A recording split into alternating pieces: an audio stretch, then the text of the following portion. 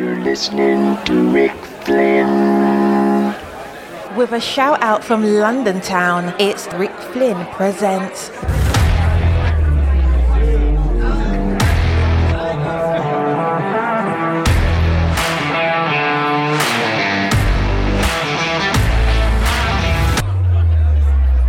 And now, ladies and gentlemen, your MC for the affair, Rick Flynn.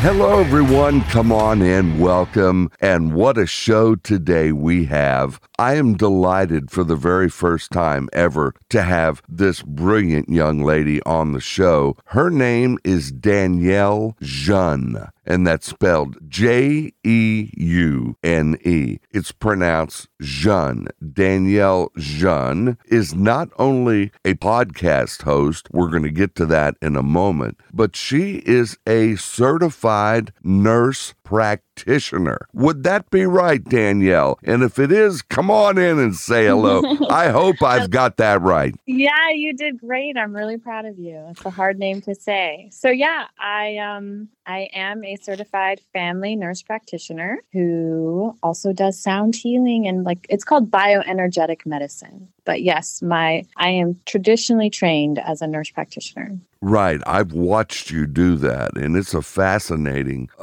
You did? I did. I watched you do it, and I've never seen anybody do it other than, I'm trying to think... I think in science class, years and years ago, they showed us that. But it's a technique where you have water in a bowl, and then you take a percussion beater, and I know what those are because I'm a drummer. You can get them at the music store. It's like a little gong mallet or a little tenor drum mallet with a stick that you hold, but it has fabric at the end, like a cotton ball type thing. It's what we call a tenor mallet or some type of percussion mallet, and you run that on the rim of the bowl, and it creates a pure tone.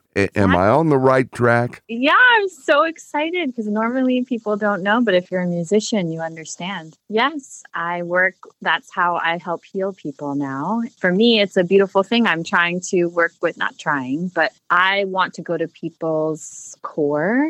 You know, a lot of our pain and suffering, it's put like a Band-Aid on traditionally by Western. And I don't just want to prescribe medication. I want to get to their core of their trauma. And through these meditations, through the sound, it's like the vibrations get you to on a cellular level.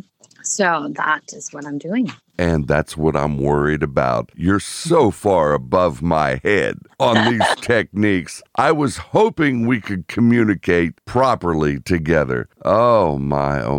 I don't know what to do with you, and we've just got started. Now, ask me questions. Well, I'm going to tell you this. I know, and I have stated over the air for years, I've said it. I've said that there is very little in this world that I love more than nurses. I think they are the finest human beings, along with, especially in this pandemic we've been forced to go through. I think the medical community, the researchers, even the college professors, everybody who has dedicated their self to making society a better place to live, even though it's infected right now. My heart and my memory goes back years ago to a Russian Jewish immigrant that came into this country, and his name was, he was the man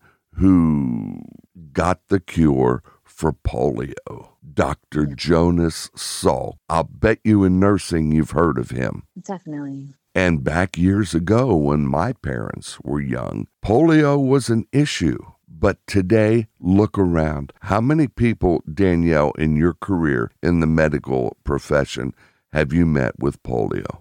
None. I didn't think so.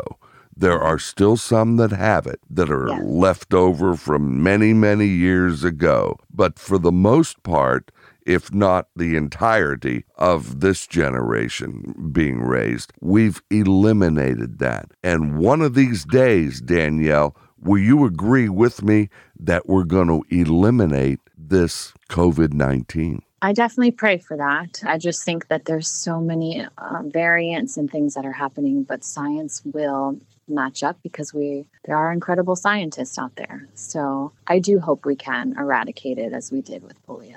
Exactly. And those dedicated scientists are heroes. And you know what? I put nurses in that same category because they march into the hospital knowing that the place is full of infection, and they meet the challenge head on and they save lives. And what can be better than that? Mm-hmm. It's true. I hear you, but I'm honest with myself of why I became a nurse practitioner is I wanted to save people, but I also realized I wanted to save myself. You know, it's like as why you asked me, I'm a podcaster. My podcast is called Finding Your Inner Phoenix. And it's like I'm realizing why I became a nurse, why I became a nurse practitioner. And my niche is addiction. So I wanted to save myself from the addicts in my life. Right. And we're going to get to that. And we're going to get to that in its entirety. Okay. Yeah, definitely. Okay. And that is right. You have your own podcast. It's called Finding Your Inner Phoenix. And I have listened to that as well. You did? Okay. More than one episode I listened to. And on one of them, you were pretty mad. I will.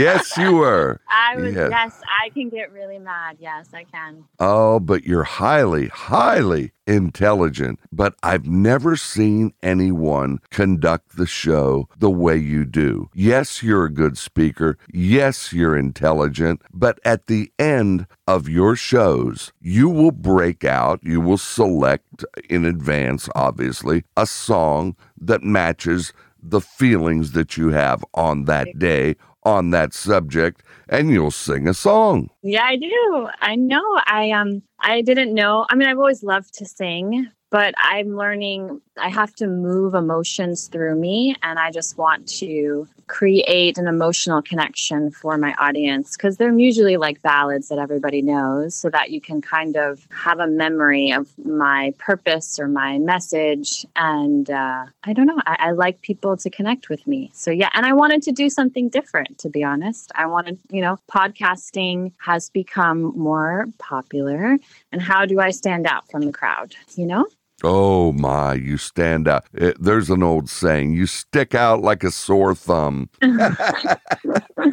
Yes, I don't know anyone that does that but you. Anyone. I've interviewed singers, professional show business singers that will sing, and they have done so right on this show. They'll sing a sentence or a half a sentence or a few words, but I've never known a podcaster that is a member of the medical community do it. And that takes talent, number one, being brave and confident, number two. And we're going to get into how you got that way. But before we do, can we have, for the sake of the audience out there, a little definition, if you will, and you know it better than I. What is the difference between an LPN, a licensed practical nurse, which I've always told women that have asked me, either on the air or off, I say, don't do that. If you're going to become a nurse, try to be an RN, a registered nurse, if at all possible. But there is an LPN, there is an RN, then there is what you are, a nurse practitioner. For the sake of the audience out there, can you run them through the three and explain the difference? Sure. There's actually even one more. So I will definitely go through it. So the LPN is a licensed practical nurse. That is the least schooling required to be able to give medications. But they are not able to give IV medications unless they're certified. So meaning if they're in the hospital, when you see things dripping in a bag, typically a licensed practical nurse cannot do that unless they have a certification. Now there is an RN.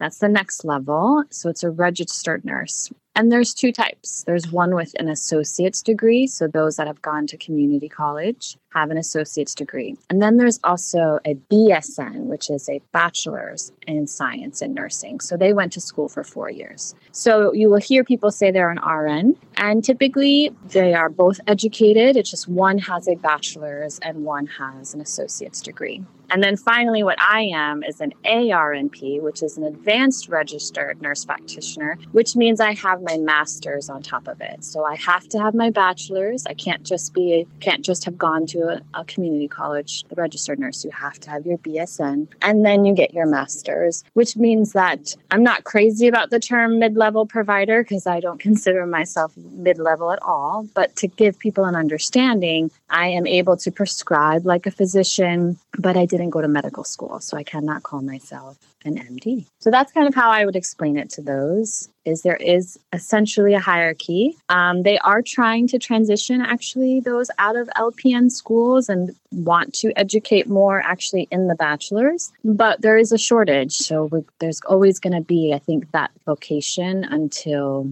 we have more bachelors of science of nurses. Does that make sense? Absolutely. Now, what I did not know is that your certification as a nurse practitioner, depending upon the state, now, of course, with 50 states, you have 50 different set of laws in America, but depending upon the state you're in some of those states, a nurse practitioner can actually hang a shingle out on their own office and see patients. Yeah, and I actually do. I have my own. So I have two companies. It's Finding Your Inner Phoenix, where I do the podcast, my sound healing, more bioenergetic medicine treatment. And then I have Heritage Health that I own, which I see patients through insurance because I do things very much by the book. You know, you can't bill insurance for sound healing or things like that. But yeah, I have my own practice. I take care of my own patients. I think a lot of my patients, it's interesting, a lot of my patients would say, I can talk to you more than I can talk to my own therapist. I think nurses, we get to the heart of things. Nothing against physicians, because I've worked with some incredible ones, but they are more by the book. Like, you know, you have to follow these guidelines and be the certain, everybody's a case study where I look at things a little bit differently. Okay, you try to think outside the box, so to speak. Oh, yeah, for sure. Because I know what it feels like to be put in a box. So I never want to put my own patients in there. Right. Now, can a nurse practitioner write scripts? Yes. Yeah. Oh, yeah. No, I write scripts. I write prescriptions. I do procedures, taking care of women in all ways with their physical exams. I write orders, testing. I do everything a physician can. Boy, that is incredible. I did not know that. Yeah. That is remarkable. Now, with all of that in mind, are you saying that they are trying to get women and men to transition out of eventually the LPN moniker? I do think they're trying, yes, because it's only a year schooling, taking care of someone in the hospital. I do believe, and not trying to be prejudiced, because there are those that are LPNs that have been for 30 years. So, of course, there's experience that I potentially may not have that they have. But the education level is more stringent when you have your bachelor's degree or even your associate's degree. There's more prerequisites. There's more clinical hours required. So understandably, you're going to have more education as what to do when you're dealing with a patient when you have more education. So that's why they're trying to transition it to be more rigorous. Very well. And I would like to see those entering the field, just as a matter of opinion, to become an RN or higher, because you're going to make more money,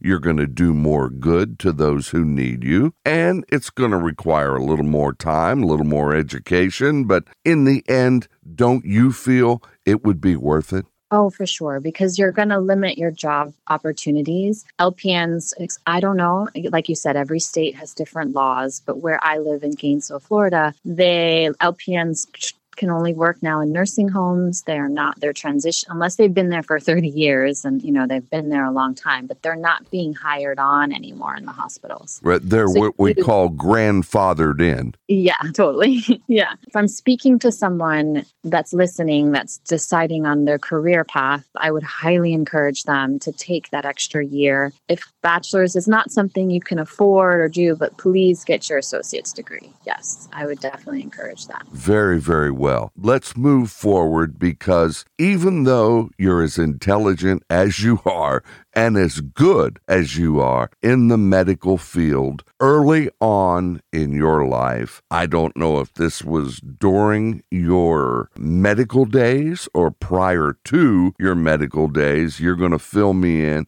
and the rest of the audience listening, but somewhere in there, alcoholism reared its ugly head. Tell me about that. Yeah, sure. So I actually was raised. My father's given me permission because I really honor, I'm in Al-Anon. So it's a recovery program for those that have been affected by the disease of alcoholism. And in that program, I've learned a lot. And I've learned that you can't call someone an alcoholic unless they call themselves an alcoholic. So my father has given me permission. He's been sober for 39 years. But with that comes dealing with, it's still a disease, right? It still affects children, and the partners he's chosen in that process has affected me more. So that is where I have come to know where my gift is seeing it very clearly with my patients, the loved ones, and how to help people heal, because it's like the elephant in the room that no one really talks about. So right. The partners he selected, you're referring to his female partners. Yes, my mom, who I love very much, but my stepmother was a lot more traumatic for me in my healing journey. Was she involved with alcohol? So she had an issue with alcohol, yes. Or was your dad married to this second lady? Yeah, he was. Okay. Well, both of them alcoholics? So again, I can't label them as an alcoholic, but I can answer if there was an issue with alcohol. There has been issues with alcohol for both of them, correct. Okay, very well. Now, when in your life did you get to the point where you said, this is a problem? I didn't know, actually. When you're young, and this is where I help a lot of people see, when you're raised in chaos, you assume that that's normal because that's been your norm. So I wouldn't know. A lot of times with my ex-stepmother, it wasn't a problem. But there's a term called dry drunk, where they don't have an issue with alcohol, but they're not emotionally sober. Those are the terms that we use. And that affected me more than anything. You have to prove your value. Nothing, you are never good enough. My perfectionism was created from that. There's a lot of wounds when you're dealing with someone that hasn't healed their own trauma. Well, growing up in show business, I thought I knew everything about drunks, because you play before them all the time. Right. But I've never heard that term, dry drunk. What is that again? Is that somebody that used to drink and does not? Yes, is that what that is? Yeah, well, they know they have a drinking problem. They stop drinking, but they don't heal emotionally. So there's rage. There is a lot of, everyone's talking about the term gaslighting. So there's a lot of projection to the people that are around them because they still can't take responsibility for themselves. Typically, it's this, I don't know if you listen to my one, I call it victim entitlement behavior. So they are a victim and then they feel entitled to do whatever they want. And so if you haven't gone through healing, so you can stop drinking, but still be just as destructive to those around you if you don't heal. And right. I did listen to that, by the way. Yeah. Oh, okay. Yeah. So that's my main, it seems like everyone's talking about narcissists now. There's no way that everybody's a narcissist. And then I am also at the point where it's like everything is on a spectrum, but I just really want people to wake up to, are you just playing a victim and are you projecting your own responsibility onto those around you and not taking responsibility for yourself. Okay, somebody like, may he rest in peace, Elvis. He had a problem with prescription pills, I would imagine. Yes. Would that be when somebody like that, and I'm not picking on him, there are millions just like him, but when somebody like that has that problem with these pills, and they do not have them in their hand, the doctor won't give them to them anymore. Can't they be just like the dry drunk? Oh, for sure. Yeah. I think, because, people have asked me that too. Like, I don't know that much about narcotics. It's like we all have our gifts, I guess. My belief is every one of us has our own healing gifts. And I do think addiction is an addiction, whether it's pills or alcohol. I just know for me that my gift is seeing alcoholism. And I also think it's too accepted by society that I think that's like more of an issue than it's being seen. Like pills, either, you're snorting it. So everyone knows there's an issue, or you're just so overly using them that it's more obvious. Where with alcohol, I think it's more, what's the word? Insidious. It's just more like this undertone that is still just as destructive, but not as blatant. I believe alcohol, personally, my own self, I believe that's the worst drug. Oh, yeah, for sure. It is, because it's so readily available. Exactly. Mm-hmm. And people say to me, Rick, don't you think heroin's a much worse drug than that? Well, I'll tell you what, I don't like needles in my arm, so I don't know what heroin is. But I will tell you, if you use it, it would seem to me from what I hear, you're going to be in the corner, down on the floor, and you're not going to know what's going on. Whereas with alcohol, you're running this false belief that all is good. Exactly. Until you wreck that car and run people over. You know what I mean? You're speaking to the choir. It's exactly how I feel. I'm preaching to the choir. Yeah. That's well, right. Hey, I've got a good songstress here for a hymn. That's you. Oh, I'm telling you what, Danielle, I want to promote your website where people can get a hold of you. I want you to do that now because I don't want to wait till the end of the show and we're going to do it again there. But for right now, if anybody wants to get a hold of you, Danielle Jeune, the last name, everyone, Jeune, pronounced Jeune. Danielle, tell them, where do they go if they want to say hello, if they want to say, I heard you on the podcast, and I'd like you to answer this question for me, etc. What would you advise them to do? Sure. So the best way to contact me is through my email. So it's DanielleJeune@findingyourinnerphoenix.com. But my website is my podcast name, www.findingyourinnerphoenix.com. Excellent. Now, your inner phoenix is that mythical Greek character that would rise, and it's reflective of taking your bad situation in life and overcoming it and becoming far more productive and good. And that's what you did with alcoholism. Would that be right, or is that incorrect? No, it is right. I just know that I've had to shatter my old self to recreate my new self. Not that I don't know, I'm getting to the point where, what does that even mean? We're all finding ourselves in this way, but it's more like coming back to our true self. I think we all have it within us, but it's removing all of these conditions, these limiting beliefs that was created because I had a lot of conditions placed on me by the alcoholics in my life. And I've had to shed them and I've had to heal all of these expectations. And so that's just what I want to help those that have been in situations to where they've lost themselves or they feel like they don't know who they are. Now, have I found that also through connecting with my higher power and my recovery? Of course. And that may not be everyone's journey. But for me, yes, it's that mythological bird. But I've done it multiple times. Like even through this podcast, I feel like I've evolved and like burned and come through the ashes and risen. And just want to inspire those that it's never too late to start over. And that's me.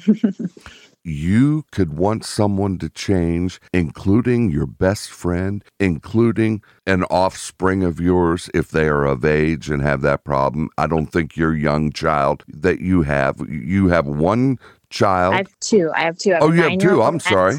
That's okay. Yeah, I don't know if I've talked that much about my second. No, because I only saw a photo of you with one. Yeah, no, I have a 9-year-old and a 2.5-year-old. Yeah, it's too soon to know if my children inherit it. It's in my genes. It's on both sides, from my ex as well as I. But I'm getting stronger in myself, because what you learn, which is really nice in Al-Anon, is like, you didn't cause it, you can't cure it, and you can't control it. So if my children do have it, my job is to love them, but not enable them, and give them support, give them tools for recovery. And that is where my soul mission on this planet is, to teach women, a lot of mothers, how enabling your child is making it worse. And you can love someone, but not enable them. There is a distinction. Well, have you ever seen anything like that? Do you call that alcoholism? Is it fair to say that's a disease? I've had a lot of people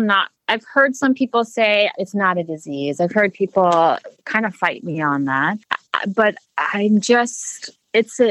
you're wired differently, your brain an addict's brain is wired differently. So if you want to call that a medical condition, then yeah, it is a form of disease that they're wired to need the alcohol to numb their pain. Not everybody has that wired within them. But I do believe that you're not stagnant to that label either. Like if you've come to the point, okay, I have an issue with alcohol, I need to stop, that you can heal it. And I call it rewiring your brain through meditation, through things that you can not become addicted to alcohol. Maybe you become addicted to meditation, but that's another story. But I do believe, yes, it's a medical condition. I don't think it's diagnosed enough in our society, in our Western world, which is what I want to bring more with my podcast, so that providers hear me, so that other people hear me, so that they can see, because the disease that I call it in Al-Anon is denial. The only way you can survive in an alcoholic environment is you have to deny your reality, because then sometimes you have to change, and that's scary. So it's like, I just want to remove this denial veil that I had, honestly, for many years. And I want to live in reality and not denying what's actually happening. I've had them come, oh, Rick, I've quit drinking. Oh, I don't drink anymore. Oh, that's fabulous. Great. A month later, boom, wrong. Nope, no, not this time. It didn't work. If you don't want to change, Danielle may want you to change. I may want them to change. The person down the street next door, they may want them to change. Their family may want them to change. But if they themselves don't want to change, ain't no changing gonna go on. No, there's not. But what I do see happening a lot, which is there's someone in their life that enables it in a way, like a parent or a significant other. I know I've enabled my significant others at one time because of love, right? You're like conditioned that when you love someone, you'll do anything, but there are boundaries. And when you've been raised by alcoholics, per se, for me, you don't have as good boundaries. Or if you become in a relationship with one, it gets blurry, there's dysfunction. And an alcoholic, there's 3 ways for them, honestly. It's recovery, jail, or death. And it's really hard to say that out loud, but it's the truth. And I even say death like an emotional death. I've talked about it before too. Not just, some alcoholics are really great at, just flying under the radar, and they don't they're not so hardcore. They're really controlled, but they're just miserable. They're in this miserable existence of being unhappy their whole life. And that has just a ripple effect within the family unit. So I truly believe when more people get into Al-Anon to understand how to detach with love, that if the enabling stopped, because you're hindering someone's recovery, like that's the biggest wake-up call I had, to be honest, was when I found out that I was hindering someone else's recovery because I wanted to fix it, right? Or I wanted to save them, or because there's part of that, there's like this little martyr in me that I used to have, like, oh, I can fix this, I can save it. But it's not my job, it's their job. But that takes a lot of work, to be honest, It takes a lot of self-awareness, and that takes a lot of courage to detach when you really care for someone. That is amazing. You think you hurt them by allowing them to continue to drink around you, being an enabler. Is that what 100%. You're saying? Yes. Yes. And I know it's really hard. I know if those are listening to me may be like not happy with what I'm saying, but it's really true. You are hindering, you're not allowing the dignity of that person to have consequences to their own actions if you come around and fix their mess. You're not giving the person the ability to see the consequences of their decisions because you're around fixing it. If you're paying all the bills, you're over-enabling, you're over-functioning. They're not you're handling how things spiral out of control. How is that alcoholic person able to see the consequences? They're not. But that's hard. It's really hard to stand in your power and be like, this is your job. This is not mine. Even when you're in a loving relationship, or especially children, you think you have to do everything for them. I joke with my son, like he had some dog poop on his foot, and he was so mad at me that I wouldn't wash it for him. And I looked at him and was like, no, I love you, but that's your job. But in his mind, that was a form of love, right? But I want to teach him that that's not what love is, not having someone do something for you. It's loving who you are, supporting your emotional needs. It is not doing things. As moms, that's what we do sometimes, right? We just do everything. But I'm not like that. I want to raise a man that can take care of himself and be a strong partner with his wife, then me do everything for them. Because then he's going to assume his wife has to do that for him. And I'm not doing that. Yeah, that's your 9-year-old son. Yes. So, he has a hard mom. He already says, you're tough on me. I'm like, I am sometimes, but you will thank me one day. I love him to death. But yes, I am on a mission to make sure my son can stand on his own 2 feet, love himself, care for himself, so that he's a healthy version in a partnership. How many times have you dated a man and that man has looked at you and said, oh, no, you're a tough cookie. I don't know if I can handle you. So to be honest, I've had my ex-husband, and then I just recently was with someone that we did end up breaking up. But that's exactly, I am very intense. Yes. But I love intensely, but yeah, I have high expectations. I have been told that many times, but I've come to just learn to accept my moral compass is really strong and I need to love myself, right? I don't need to keep beating myself up for who I am. There is somebody out there in this world for me that can handle, but I don't need to I've dimmed my light for a lot of men in my life, and I don't want to do that anymore. Right. We've just recorded a show. It'll be on next week. The Art of Loving Yourself. Exactly. That'll be a fantastic show, which the rest of the audience, as well as yourself, may enjoy. But to those that have just come in on the conversation right now, ladies and gentlemen, this is Danielle Jeune. That's spelled Jeune.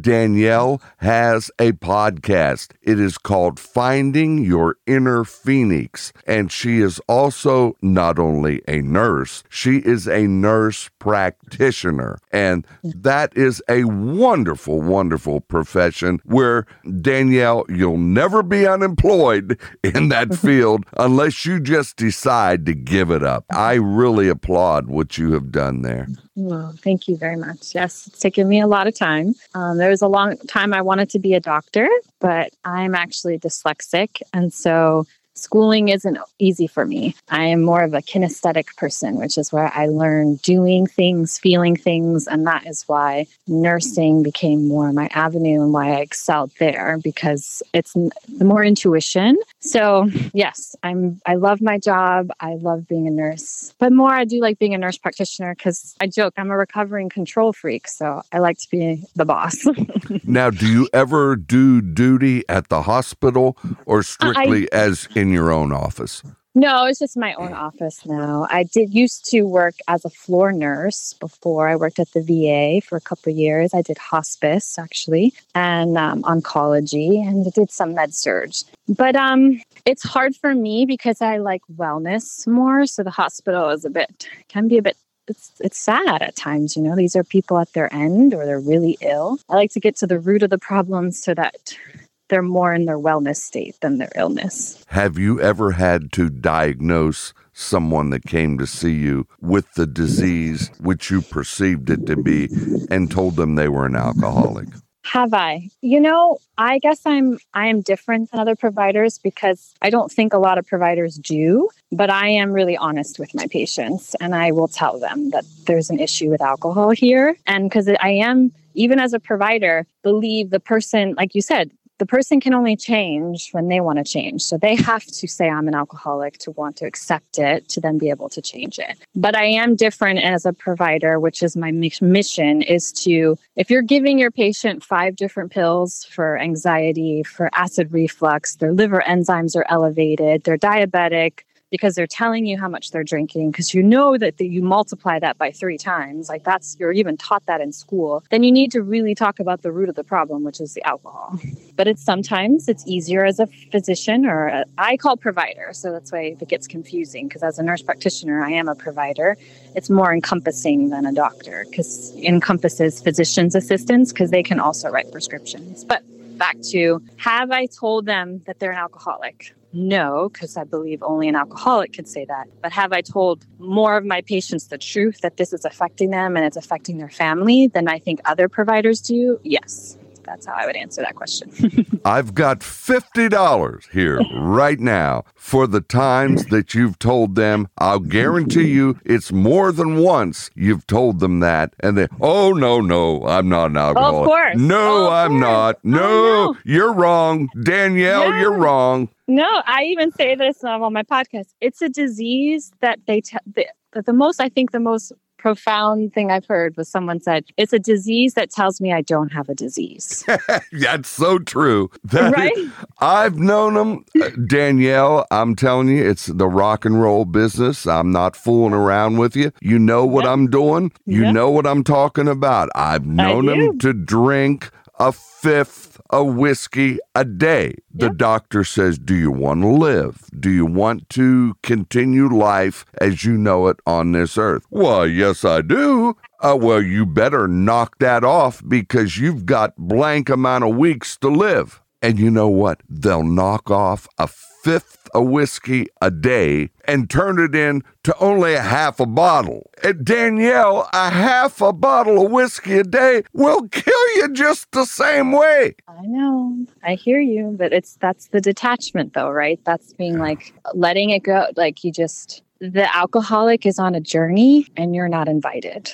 Isn't really that the truth? If we go to the liquor store and we get some top shelf whiskey and a half a bottle of that is consumed by one person daily, you don't have a very long lifespan left on this earth, would you say? No, you don't. But there are some people that are touched, and I don't understand it, but there's something greater to where they sustain, you know, and that's their bodies. But do I think that they should not be on this earth much longer? Yes, but there are some, I've seen patients that it is something that you can't explain how they are still functioning, how their body is still working. But I have come to, it's baffling, it's cunning, alcoholism, but it's more bringing people back to themselves that I want teaching. You're in a partnership with someone or you have a child. How do you focus on yourself? Because essentially you become addicted to fixing the alcoholic. And that's the pattern of behavior that I would like to help wake people up to. Are you still working on yourself? Oh, for sure. It's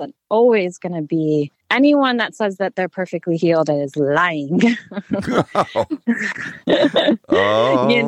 I am in a very, someone said something to me that was really kind. They're like, you're like more vulnerable than like Brene Brown. I'm like, well, that is like really amazing because she's incredible. But yeah, I am a very true person. And I will tell you, like, yeah, I still have I just broke up with someone I really love, and I still have my own pain from that. And I'm just a little girl too that wants love, you know?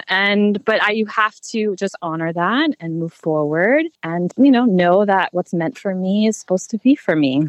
And that I'm learning, any form of rejection is redirection, right? So I'm just being redirected back to myself. Oh, I think that's on your Facebook page, isn't it?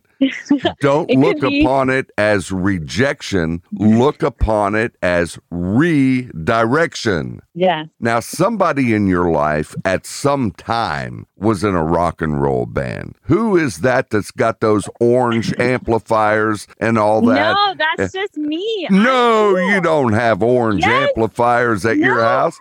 No, that is where so I have rock and roll in me, in my soul. I don't know how to explain it. It's who I am. That's why I'm learning I love to sing more than I did. It's like every week I feel like my voice gets better and better because I have more and more confidence, Right. Orange is an amplification company out of Britain, Great Britain, the UK. Are you telling me you've got an orange guitar amp in your own home? No, that's in my recording studio. So really, I have, okay. I'm doing it real. Like those are real musicians that are playing, that are local in Gainesville. That's at my recording studio. And to be honest, I've had a lot of people, I know if I'm attracting alcoholics, are they typically musicians? Most of the time they are. So I am creating this connection because you kind of have to be cool in a way, and I was never really cool in high school, but there's just certain things about music that I'm really connected to that I want to attract people to be like, okay, maybe I should listen to what she's saying. Maybe I should take a moment and try to listen to this type of meditation, and because binaural beats can change your waveforms in your brain. There's real stuff to what I'm saying. So it's not like it's real. This is just who I am. I love music, but I also want to help people heal, and I have to meet my audience where they are, if that makes sense.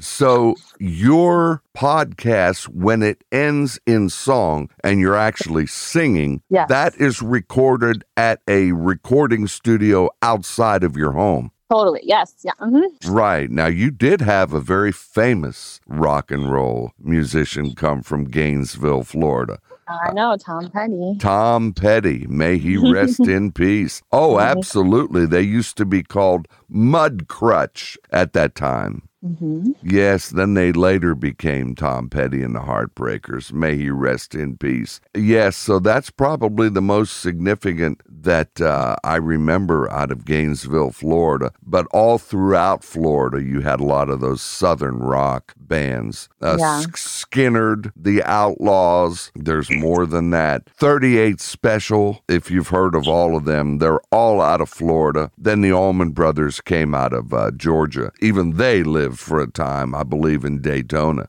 So, yeah, Florida has long been the home of a lot of the Southern rock acts. Right now, you are working on the podcast where you are stating your opinion about what you're going through in life, but Correct. At the same time, you kind of have this vulnerability about you where you're showing your weaknesses as well as your strengths. That's true. Mm-hmm. Well, And where did you get the courage to do all that? I don't know. It's coming from within me. I just feel my ultimate dream, if I'm honest, is to be a motivational speaker. And so in order to do that, I also want to be really authentic in my truth and be like, this is who I am, this is where I came from, and that you can do the same thing. So but part of it, you're recording. I'm not as nervous. I did one on YouTube and that made me a little more nervous, but I just feel like when I'm speaking on audio, I can just be really real. I'm not worried about people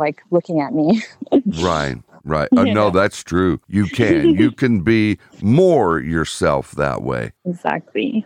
Oh, but I do need to move forward from that because I do want to eventually be on camera, but it's just going to take me time, right? It's just part of my own journey of loving myself, having self-confidence, and those types of things. Right. Now, these doctors, please tell me, that these doctors have a high preponderance of cockiness about them. They're for sure. very condescending people for the most part. More than 50% of them are condescending. True? Oh, 100%. I'm going to say soon in my next podcast, God, so many doctors believe they're God, but they don't even believe God exists. And it's kind of interesting to me. But I don't know, my personality, while I can be really kind, I just don't accept it. And I think a lot of men get a little intimidated by me. But I believe I stated that earlier.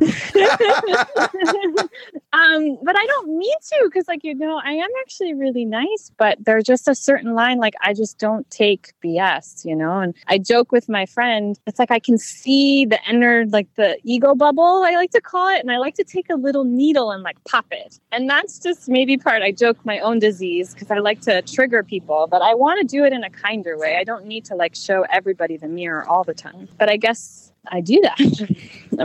But I'm learning to do it in a calmer way, ask questions, because when you have been raised by alcoholics, you can have an edge of view of judgment because you don't know what's right and wrong. So you always have to judge everything, if that makes sense. It's okay, wait, I can't trust this person. I got to judge what they're saying. I got to judge this, where I've had to learn to let go and just allow people to be themselves and not have this predisposition of who they are.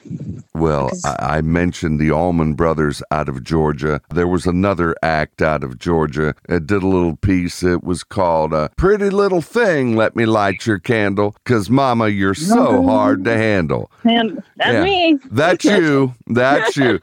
I did not know they wrote that about you. Yeah, they did. Maybe I'll use that song. Are you ready? I'll use that song. I am going to tell you that's by the Black Crowes, although that was not their original song. They stole that from somebody else. That was for one of those black soul groups that had that out first. And then the Black Crowes redid it and had a hit with it again. But yeah, you're hard to handle. You're going to have a man that's going to be secure in his inner self to handle someone like you, if you don't mind my saying that. I don't mind you saying it, because it is the truth. Oh, absolutely. Ladies and gentlemen, her name is Danielle Jeune, Jeune. She is a nurse with added credentials, which means she's a nurse practitioner. In certain states, a nurse practitioner, which, if I could say it very quickly, a nurse practitioner is to an RN. The difference, basically, just to generalize, the difference would be an RN, a higher education, bachelor degree, nurse practitioner, educated with a master's degree. Is that fair? Yes. Mm-hmm. There we go. Now, of course, you got to investigate and find out more. You can't generalize like that. But you actually can see patients. You can write scripts. You're highly intelligent. You're a good speaker on your own podcast, which is Finding Your Inner Phoenix. And don't you get dejected personally when you meet these patients that you see and their phoenix just won't rise? I don't know if it's dejected. I'm just learning to not. So I think when you are a healthcare provider, you sometimes expect your outcome is tied to your worth, if that makes sense. Mm-hmm. And I am learning that my job as a provider, healer truly, is to be the best version of myself for them to wake up to who they are. But I don't get as sad anymore. It's I know in my heart that I did my best with my patients. I meet my patients where they are, because at times you can overfunction for your patient. And it's the same thing as I was telling you with an alcoholic. You're hindering their own ability to recover. So it has to be kind of an equal, this patient is ready to change and I will show up for them. But I've had to learn that in my boundaries in the beginning as a provider. I would overfunction, I would overdo, I would overfix, but then the patient wouldn't actually change on their own because it was being done for them. So I don't know if I don't get as disappointed, because I know that when they're ready, they'll be ready, if that makes sense. Right. Do you ever get the patient coming into you, these system players, they're there for the prescriptions, you see? Oh, of course. That Yes. is my gift. I joke, I call it my lizard brain. Like, I know in an instant when it's an addict and when they're trying to come at me and it makes them so mad. Oh, yeah. But half the time they'll come back to me later and they'll be like, you were so right. So it's like, I guess I do have that gift to know very clearly. I can see manipulation from a very early stance, which is, it's hard. You want to trust people. You want to know that there's pain. Now, there's also systems in place now too, where there is actually like a system where I can go online and I can see, and I want to say this on the air so people know that they can't fool doctors anymore. Like, we can see where you've gotten your prescription from, who you picked it up from. Like, you can't really doctor shop anymore. Is that like nationwide? Yeah. Well, I don't want to misspeak. I only know it is for Florida because I've only practiced in Florida. Okay. But I'm assuming it's nationwide. But I just know that there's a database that I can go into and pull every pharmacy and see where everyone's gotten their controlled prescrition. I can see them playing you like a fiddle. They're thinking you're dumb, girl. They're thinking you're not smart. Well, when I was younger, I've had a couple of like mistakes, and I've had actually providers and doctors that were so kind to me. I'll never forget it. Be like, this is normal to get kind of, duped by people, but you just can't. It can't happen to me now. Do you have where the normal dosage of A, B, or C pill is blank tablets, let's say 1, but the patient takes 4? So no, there's no way I can notice that unless they ask for a refill sooner. There's not like they don't come in and admit that. Some people weirdly will with me. They'll be like, I don't know why. I just tell you the truth. I'm like, well, this is great. This is how I can help you. Because a lot of times, like, if your patient isn't honest with you, how do you really help them? But a lot of times I've heard patients say, I'm just so afraid of so-and-so because they'll judge me. Where with me, they don't feel judged. So they just blurt it all out. But do typically patients, especially addicts, tell you the truth? No. I mean, there's a saying in Al-Anon, if their lips are moving, they're lying. I've heard that identical thing in reference to some of our wonderful, tyrannical government employees. Exactly. So, you just kindly nod your head, but in your mind, you're like, lies, lies, lies, lies, lies. Oh, yes. The kind of employees that wear a little tin badge and a gun.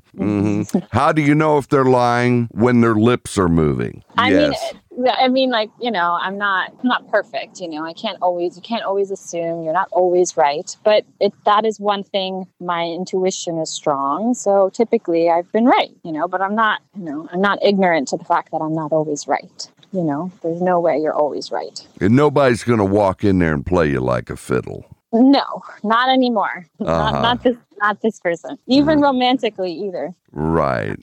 Speaking of romance, no one man in your life at this time. No, not now. I mean, a week ago, yes, but not now. Was he a drinker? That is for him to decide. I can't answer these questions.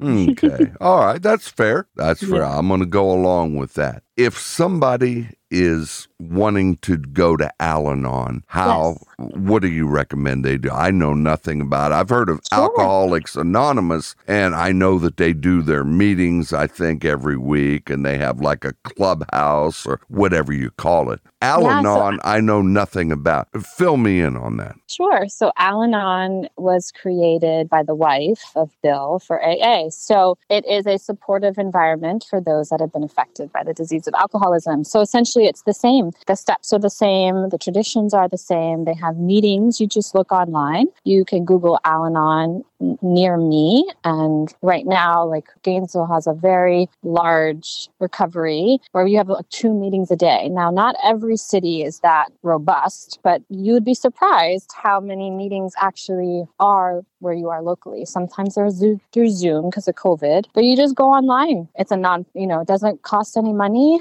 I always say I think it's the best dollar therapy I've ever been to. I've been to therapy for decades, but you don't understand. There's certain things that without that group of understanding of what that disease has done to your psyche as a little girl, that no one else understands but in those rooms, if that makes sense. Well, you are a fascinating person, highly, highly intelligent. Men are going to be shying away from you unless they have the confidence to deal with you. Yes. Yeah, you're an intimidator, Danielle. But I know I think of that song like she's a man eater. I don't want to be. That's not my intention. Like, I want a partner, but I also don't want, like I told you, I'm not dimming my light or my personality anymore. There is somebody out there that can handle it. Whoa, here she comes. She's a man eater. Daryl Hall and John Oates. Oh my, oh my. Hall & Oates. She's a man eater. And that's who we have here. Ladies and gentlemen, as intelligent as she is, she does a wonderful podcast where you can learn all about the things she deals with as a nurse practitioner and in her own private life. It's called Finding Your Inner Phoenix, and her name is Danielle Jeune. Now, Danielle, we're about ready to get out of here. Once again, if somebody wants to get a hold of you for any reason, how do they do that? The best is through email, Danielle Jeune at findingyourinnerphoenix.com. But if that's too hard to remember, you just go to the website, www.findingyourinnerphoenix.com, and there's a contact, and it will direct you easily to get a hold of me. The email again, Danielle Jeune, Jeune. At findingyourinnerphoenix.com. Okay, very, very well. Well, I'm so grateful that you had me. Thank you so much. Danielle, it has been a definite pleasure. I'm delighted that you came on. Thank you for sharing your story. I hope the people will do what I did and get on over and check out your podcast. It's a great podcast, totally, totally unique. And I just wish you the best of success with it. And you can come back later and we'll pick up where we left off, okay? Oh, I would love to. Yes. Excellent. Okay. So once again, ladies and gentlemen, my hat is off to our special guest, Danielle Jeune. Go check her out. I highly recommend it. Her podcast, Finding Your Inner Phoenix. I don't want to hold you over, Miss Jeune. So at this time, I think what I'm going to have you do is just say good night, Danielle. Good night, Danielle. All right, everybody, thank you for joining us today. Danielle Jeune, our special guest, Finding Your Inner Phoenix. Check it out. I highly recommend it, from this extremely intelligent nurse practitioner out of Gainesville, Florida, Tom Petty, and the Heartbreaker Country down there in the state capital of Florida. This is Rick Flynn speaking. It's been fun, but I've got to run. On behalf of myself and our special guest, Danielle Jeune, thank you all. Have a great day, and we'll see you on our next show. Have a wonderful day. Good night.